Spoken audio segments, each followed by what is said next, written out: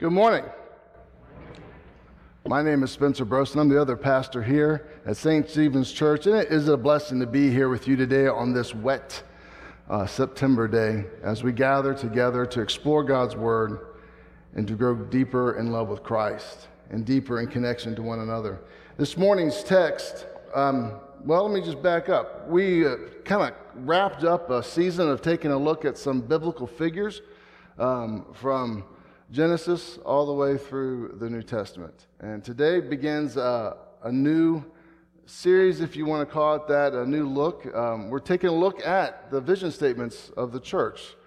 If you were around, I think, in the 2010 time frame, you would have been here when that was revealed, and is even a part of the architecture, a part of the decoration of the life of the church. So we thought we would spend a few weeks exploring that with you as we continue to learn. We are still on a listening tour in the life of the church. Somebody asked me last week, so what are your plans to grow the church? And eventually I kind of settled on, I don't even know where I am, much less know where I'm going. So it was a fortune cookie saying, I know, but it was very true.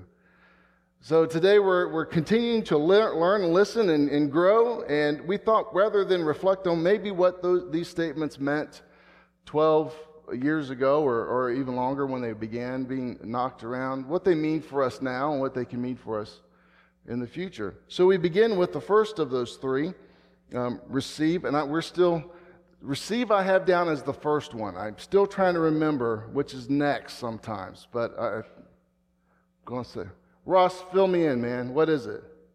Receive, reflect, and relay. Thank you, sir. Thank you. Appreciate that. And as you come into the sanctuary, if you've done it enough times, you probably don't see it anymore. But the word receive is over top of the door as you walk in. As you leave today, you'll go out with the word reflect over your head and down at least one wing as we go down towards Christian education areas. Particularly with our kids, you see relay. So we'll take a look at each of those over the next 3 weeks.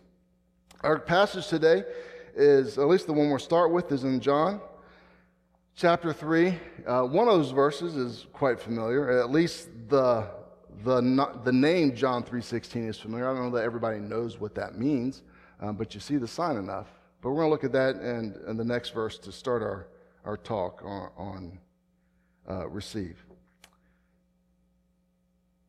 For God so loved the world that he gave his only Son, so that everyone who believes in him may not perish, but have eternal life. Indeed, God did not send the Son into the world to condemn the world, but in order that the world might be saved through him. The word of God for the people of God.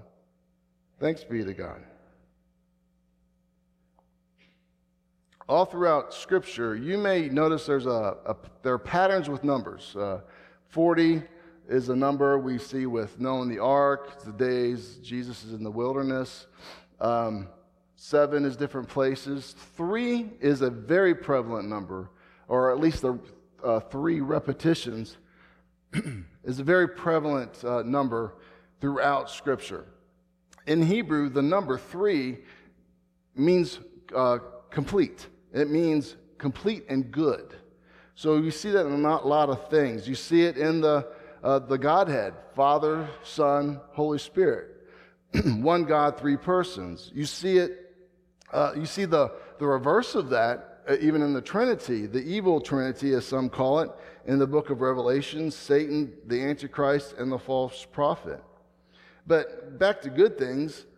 You see it as the people of Israel refer to their patriarchs, Abraham, Isaac, and Jacob. They are the people of Abraham, Isaac, and Jacob, the people of Israel. They call themselves that. And while we don't know exactly how many magi they were, we do know how many gifts they brought. How many gifts did they bring? Gold, frankincense, and I'm just making sure you're awake. I know this is a good morning to stay in bed. It's dark. It's rainy. I know. And some of you are probably still in your PJs. Well, not those in the house. I don't think I see any PJs on. Just making sure we're awake. Last week, if you were with us, took a look at Jesus and Peter. And Jesus told Peter, you're going to deny me. And Peter's like, nah. How many times did Peter do it? 3 times. Then Jesus' invitation back in his forgiveness, asks him the question 3 times, do you love me? As a way of welcoming Peter back in and reminding Peter that he indeed does love Christ and that Christ acknowledges his love for him. And we can go on and on about that. But the 3s in Scripture translate into our theology as well. We see it in different places of our theology. I've already mentioned God the Father, God the Son, and God the Holy Spirit. We see it in our Wesleyan theology as people of John Wesley and people of grace. Wesley understood grace as having 3 different aspects. It's not 3 different graces, just 3 different aspects or 3 different movements of grace. Prevenient grace, justifying grace, sanctifying grace. I'm going to come back to those if you have questions. So I'm going to come back to those.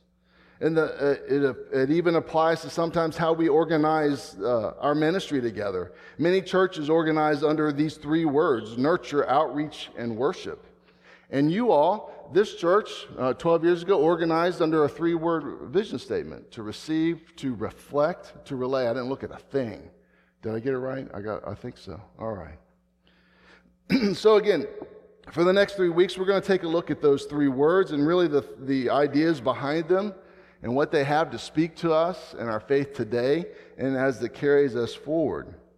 So the 4 of these, it's nice, there's a little bit underneath of each of these banners. If you just hear receive Christ, reflect Christ, relate Christ, they're nice statements. You may not know everything that's meant by them, and even a 1-word statement may not do that, but it gets you closer. And the way that these were defined was that we receive Christ as the key to life, awake and alive, growing in knowledge and love of God. Reflect Christ as the catalyst for community, inclusive and engaged, igniting mission and service for all. And then relay Christ as the call for a new generation, convinced and committed, sharing faith and hope with others. So today we're going to focus on receive Christ as the key to life. And the life lived, I would add, abundantly, as Mina mentioned with the kids earlier. So what does it mean to receive Christ? Mina's done a lot of prep work for me, and I appreciate it. Thank you, sir. Thank you, sir. What does it mean to receive Christ? Hopefully you're already thinking about what does that mean? And the passage we began with today doesn't mention receiving Christ, but to receive Christ, we have to acknowledge who gave us Christ, right? The Father gave us the Son. And acknowledging that Jesus comes from the Father and not to condemn us, but to save us. He comes to save us. And as we receive him, we acknowledge that and welcome Jesus into our lives, and more so, and even more so, to join our lives to his life. Sometimes when we hear that word receive and receive Christ, we might be tempted to kind of receive it as a my thing. It's mine. I'm holding on to it. You get a gift. It's yours. And as we get a gift, we do draw it in and hold it close and look at it. Even if we don't like it, we will hold it close and look at it and say, thank you very much, hopefully, But this is the best gift of all, of course. And we receive it, and we explore it. But we don't just hold on to it for ourselves. There's more to it, which is why there are 2 other banners in here. But in the book of John, if we back up a couple chapters, John does write about receiving Christ. In John chapter 1, and I'm just going to begin at the very first verse, because I love this whole passage. But 11 and 12 is where we find what it means to receive Christ, and as John explains it. In the beginning was the Word, and the Word was with God, and the Word was God. He was with God in the beginning. Through him all things were made. Without him nothing was made that has been. Without him nothing was made that has been made. In him was life, and that life was the light of all humankind. The light shines in the darkness, and the darkness has not overcome it. There was a man sent from God whose name was John. He came as a witness to testify concerning that light. This is John the Baptist, or John the Baptizer. So that through, I call him John the Baptizer, by the way, sometimes, just to know that he doesn't belong to a certain denomination. It's nothing against the denomination. He's just doesn't belong to just them. He's ours too. So John the Baptizer is sometimes I'll say that. So there was a man sent from God whose name was John. He came as a witness to testify concerning that light, so that through him all might believe. He himself was not the light. He came only as a witness to the light.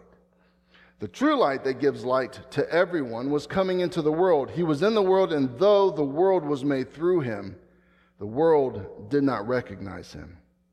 He came to that which was his own, but his own did not receive him. Yet to all who did receive him, to those who believed in his name, he gave the right to become children of God. John equates reception of Christ to belief in him. Now, the tricky thing here is to not simply make that a mental check. Yeah, all right, he existed in history. Good. It's deeper and it's more beautiful than that. But it's where we start. And as a result, we become more than simply a part of God's creation, which we all are, but we become in name, we become adopted as children of God. And it's such a beautiful way of being welcomed into a family. So the different ways that we might receive Christ, the ways that we might encounter Christ, the ways that we might understand Christ, head and heart. In Wesleyan terms, this is a little bit of a Wesleyan theological thing we're going to do this morning, but I won't use all my words I paid for at seminary. I'll try to keep it safe. It's for me. It's for me, if for nobody else. But we talk about in terms of learning our faith and understanding our faith, and for me, that's a way of receiving Christ. Part of receiving Christ, we call it the Wesleyan quadrilateral. We've moved on from 3s to 4 here. And the way that this is laid out, this isn't something that Wesley himself came up with. This is a professor, looked at the life and work of John Wesley and looked at his life and said, this is how he developed his theology. He began with Scripture. Wesley was he was called a man of one book. He read everything that he could get his hands on. He wrote lots of books. He wrote a bestseller on health that would get you put in the you would not have a license. But anyway, it was a bestseller in Britain for like 2 centuries. But he considered himself a man of one book because regardless of everything else, the most important book was the Bible. So Scripture is the foundation. If you made this a 4-sided shape, it would not be a square. It would be, I don't know, parallelogram. Now I'm getting into geometry. I'm sorry, but the Scripture is the foundation, and it is essential and central. From there we go to tradition. There are things that have been held true in the church for thousands of years that continue to be so. We see the history and the timeline of the church, and history has continued to hold on to these things, and we measure those things against Scripture, but we hold them as well at the same time. Then also tradition, reason rather, interpretation and understanding and using our brains. We don't have to check our brains at the door. And the fourth is experience, and sometimes this gets understood as just everything I experience teaches my faith, and this is not what was meant originally. What was meant was our experience of our faith, the experience of the Holy Spirit particularly, seeing the Holy Spirit alive and at work in our lives and being renewed in our faith or pointed in a particular direction. So all these things feed our understanding of our faith, and these are aspects of receiving faith. So we're starting with kind of the head stuff. But there's also the heart stuff. Experience is definitely a heart thing. And Scripture sometimes all of these can be hard things as we try to connect both head and heart in understanding and living our faith as we continue to receive Christ. And Wesley also, in other parts of his teaching, and it goes back to those 3 ways of understanding grace: prevenient grace, justifying grace, sanctifying grace. It's encountering God's, he defined it as God's bounty or favor is free, undeserved favor. humanity having no claim to the least of God's mercies. Free grace that formed man of the dust of the ground and breathed into him a living soul and stamped on that soul the image of God, the divine image, and put all things under his feet. For there is nothing we are or have or do which we can deserve the least thing at God's hand. That's grace. And that, as defined as grace, this is not the saving aspect of grace. This is not the becoming holier and holier, deeper and maturing in faith aspect of grace. This is the grace that we all live and breathe, regardless of where you are in faith, regardless if you embrace faith or not, or Christian faith or not. God's grace is present everywhere because God's everywhere. God's just everywhere. It's not that he's just that big, he just is. And as God is, his grace is there. And because of God's grace, we are able to experience Scripture and tradition and reason and experience. We're able to encounter those things and interpret them as things of God. God opens our eyes to the things of faith. His grace allows us to do that.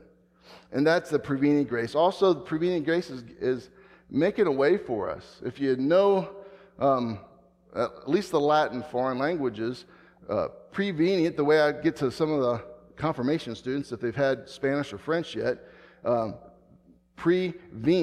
venir in Spanish, I don't know the French, is to come. And pre is before. So the grace that comes before we even know it, before we know God, before we accept Christ, before we encounter, before we receive Christ, encounter the life, the abundant life that he offers us.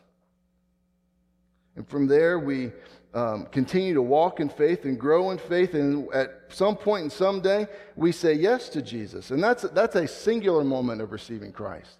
See, this receiving Christ isn't a one-time event. It's an ongoing lifestyle. We continuously wake up every morning and throughout our day. You may not, have a moment where you say, yes, Jesus, but it's a way of living yes to Jesus, of receiving Christ once again, of living for and with Jesus once again. And at some point in our lives of faith, we say yes. And that's what he would say is justifying, the justifying aspect of grace. Making it just as if I've never sinned. A youth came up with that one time in confirmation. We are justified just as if I'd never sinned in God's eyes. Doesn't erase our sin, doesn't erase the circumstances that our sin may create in the world, but before God, we are made justified. And then the beautiful thing about our theology is, and the ongoing encounter of the risen Savior, is that we're not done just when we say yes to Jesus. Just when we, at some point in time in our life, whether it was sitting in a pew or at a revival or in your car or in somebody's living room or outside, I don't know, in nature. I can worship God in nature. Well, but you can worship God in nature, but that's the only place. Anyway, that's a little aside, and I shouldn't have gone there, because all you are going, what's he talking about? So let's go back. But as we continue to grow in grace, and we've said yes to Jesus, we continue to say yes to Jesus, and the thing that he does in our lives is continue to grow us and deepen us, and that imprint of God's identity on us that happens at the moment of our making. We are made, everyone is made in the image of God, whether they know it or not. But that image grows brighter the more we welcome Jesus into our hearts and into our lives and intentionally encounter him in different ways. Wesley would call those means of grace. I'm doing a lot of Wesley stuff today, and I hope that's okay in a Methodist church that I go back to one of our founders, but I'm trying not, it's not seminary class, it's not confirmation class, but I think these are important things that help to inform us. He talked about means of grace as ways of experiencing that love directly, God's favor directly. He called them outward signs, words, or actions ordained of God and appointed to the end that we might experience God's preventing, justifying, and sanctifying graces. He talked about prevenient graces, preventing grace.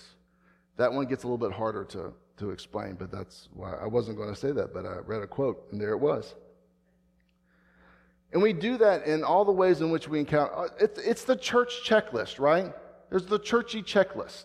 You go to worship, you pray, you read your Bible, you study your Bible, you gather with others of Christian faith outside of worship, fellowship. It's not just a party. Fellowship isn't just eating and talking about whatever. Intentional Christian fellowship is talking about the things of faith. And the communion and baptism are all means of God's grace. Baptism is a one-time expression of that, but communion is an ongoing expression of that. And they are the churchy things, the churchy list things for a reason.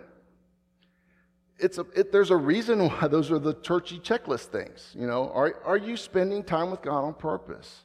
Because the more time we spend with God on purpose, the more we open ourselves up to receiving a greater degree of Christ's light shining into our lives.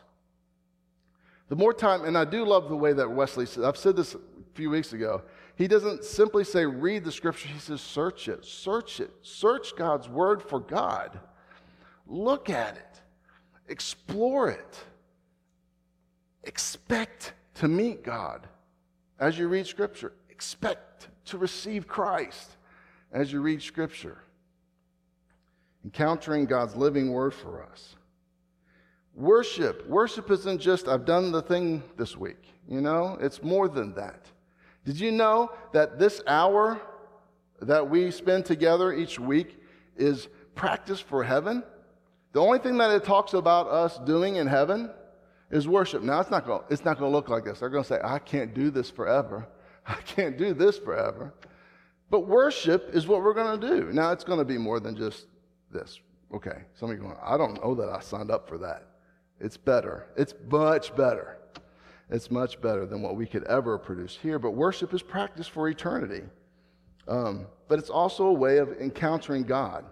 When we come together on purpose to express our love for God, to sing His praise, to lift our prayers together, to explore His word together, while God is always everywhere, God's always here, there's something about God being made known in a space that we can't experience on our own, we can't experience by ourselves, even out in nature on a beautiful day.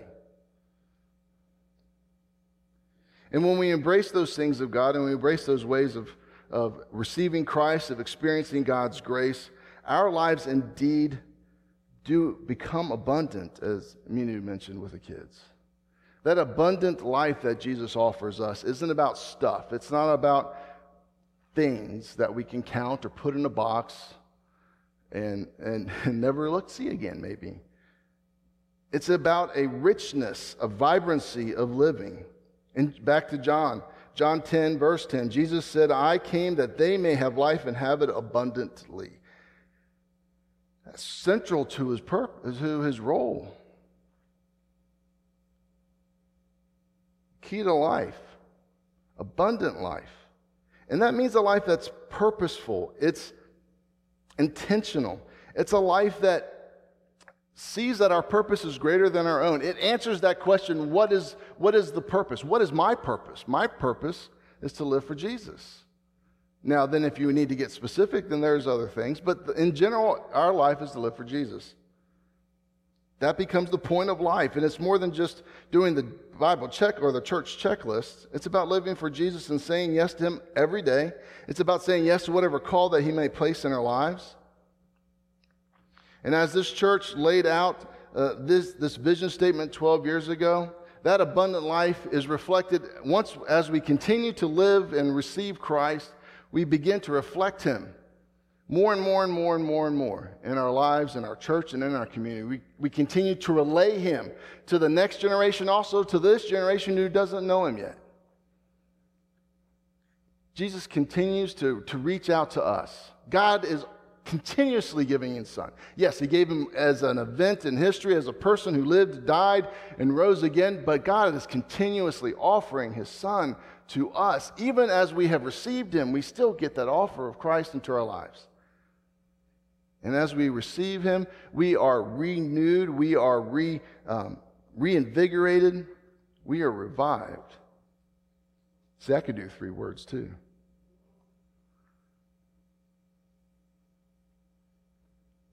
When we receive Christ, we become more than we are on our own.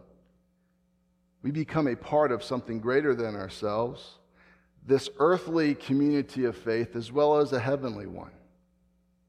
And as we continue to live in that connection between God and us together as a community of faith, whether we're present physically in this building or worshiping from afar, we continue to live for Christ and our lives become more and more abundant. So that then we might indeed reflect and relay the word of Christ, the love of Christ to the world around us. Amen. Let's pray.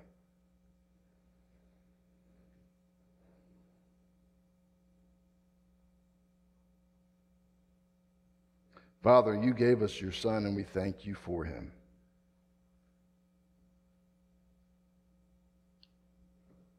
Thank you for his life, not a simple life, not an easy life, but a life that shows abundance itself and invites us to join alongside it. And Lord, as we continue to explore faith and grow in faith, mature in faith, or even to consider saying yes for the first time to faith in Jesus Christ, help us to know that your grace continues to draw us closer, to help us to grow in you, to embrace you. And Lord, on this weekend, on this day, as we remember the events of 21 years ago,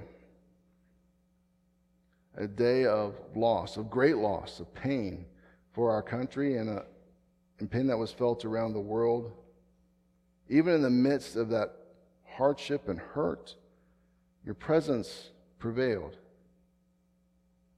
And it continues to do so in all of life's hardships, hurts,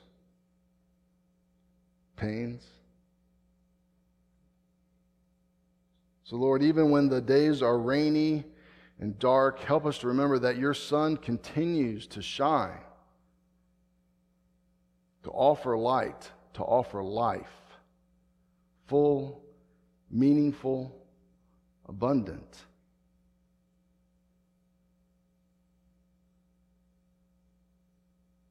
And Lord, as we encounter your Son once again, let us lift the prayer that he has taught and continues to teach his disciples to pray. Our Father, who art in heaven, hallowed be thy name. Thy kingdom come, thy will be done, on earth as it is in heaven. Give us this day our daily bread, and forgive us our trespasses, as we forgive those who trespass against us. And lead us not into temptation, but deliver us from evil. For thine is the kingdom, the power, and the glory forever. Amen.